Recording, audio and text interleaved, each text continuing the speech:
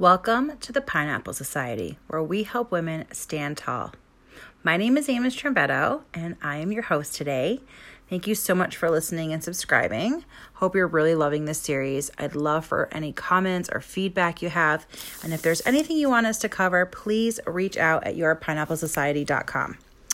So today I want to talk a little bit more about your brand, and I want to talk about who does your brand serve. This is really, really important. You want to think about the ideal customer. It doesn't matter what the product is that you're offering or the service that you're offering. When you created it, when you signed up for it, when you manifested that this is what you wanted to do for a business, you had to start to think, who is going to benefit from what I'm putting out into the universe? So if it is a product, if it's makeup, who is going to benefit from this makeup? Now, women, all kinds of women, you have to narrow it down. Are you helping women over 40? Are you helping young women? Are you helping women with scarring? Are you helping women of color? This really matters. If you have a service, if you are, a landscaper, what kind of landscaping are you going to do? Are you into flowers? Are you into, bushes and creative stuff? Do you want to work on coastal things? Do you want to work on big yards? Do you want to work on little yards? Do you want to just do gutters and landscaping, like really minimal landscaping? Are you more just the guy who's going to, just plow the driveway, and, shovel and rake, right? You want to think about who this is for. Who is your product for? So when you think about that, it starts to create something called a customer avatar. And again, we're going to go further into customer avatars, but this is not the episode for that. But when you start thinking about who this person is, and, I have a woman business, so I'm just going to use the woman. When I think about the woman that I'm trying to serve with my clothing business, she's over 40 because I'm over 40. She's plus size because I'm plus size. She's someone who doesn't really understand how to appreciate her body. She's maybe someone who has low self-esteem about the way she looks. And for whatever reason, she's still plus size. So my job isn't to tell her to lose weight. My job is not here to tell her that she's not perfect the way she is, because she is. She's magnificent. And my job is to literally teach her how to shop for her body type, how to know how to wear clothes that makes her feel confident.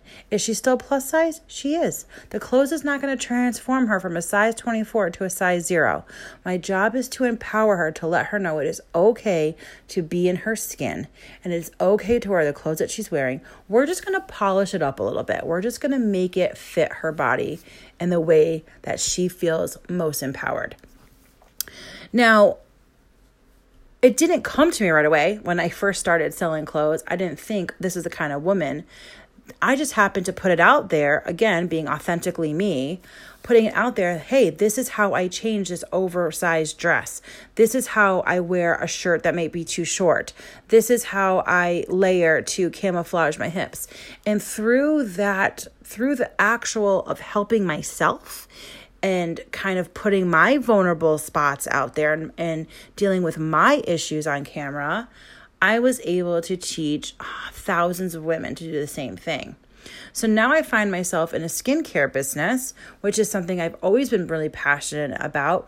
I just didn't know how to bridge the gap from clothing into skincare.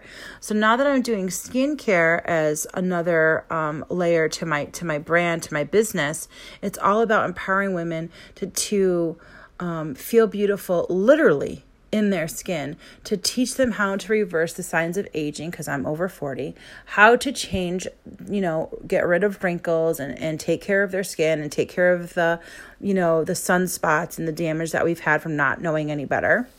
And so when I think about the woman I'm trying to serve, I'm not trying to sell skincare to a 20-year-old. I'm really focusing on an over 40 woman. And I also want to focus on that she deserves to be pampered.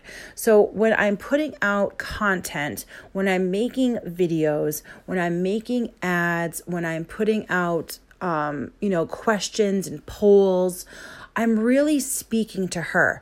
I have a vision of who she is. I know how old she is. I know what her financial status is. I have this perfect like person. Like, I know what she looks like. I know what she wears. I know where she works. I know what she spends on clothes. I know what her values are. I know what's important to her.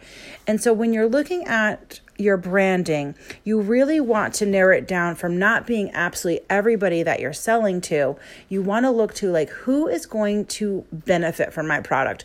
Who am I going to serve? Who is going to walk up to me, and when I'm done talking to them, they are going to leave better, feeling more confident, feeling happy with their purchase, and feeling like it really did change their life. That is one of the most important things when you are creating your brand, is to really just envision who she is. And I'm going to tell you, it took me like 3 years to figure that out. That was not something that was readily available to me. It wasn't something that I thought about right away. It just kind of evolved.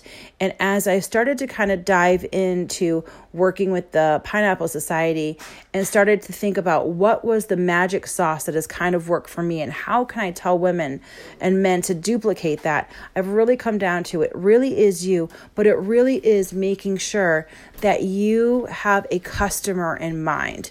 Now, if I'm trying to sell makeup and I'm trying to sell makeup, I don't want to sell it to a 20-year-old. I'm not a 20-year-old. I don't know the first thing about doing bronzer. That's nothing I'm really going to ever offer. So if I'm sitting here trying to sell makeup, I'm not going to make an ad or a post about, come check out our new bronzer. Yeah, I could probably offer that in my makeup line, but I'm not really going to suggest that or talk about it or do a tutorial on it, because to be honest with you, I don't know the first thing about bronzer. So somebody who's really into bronzing is probably not my ideal customer. When I'm selling skincare, and I'm talking to somebody who's over 40, she's my ideal customer. I can speak to her. So think about what your product or services are and really think who is going to use them. The more that you can cater that, it will really lead you far in finding the right person. Because when you have that person in mind, that person, chances are, is probably searching for the same words that you're using to attract her in the first place. Boom, mind blown. All right. So that is going to start helping you on your journey of your brand, is really thinking about who she is and really creating that customer avatar.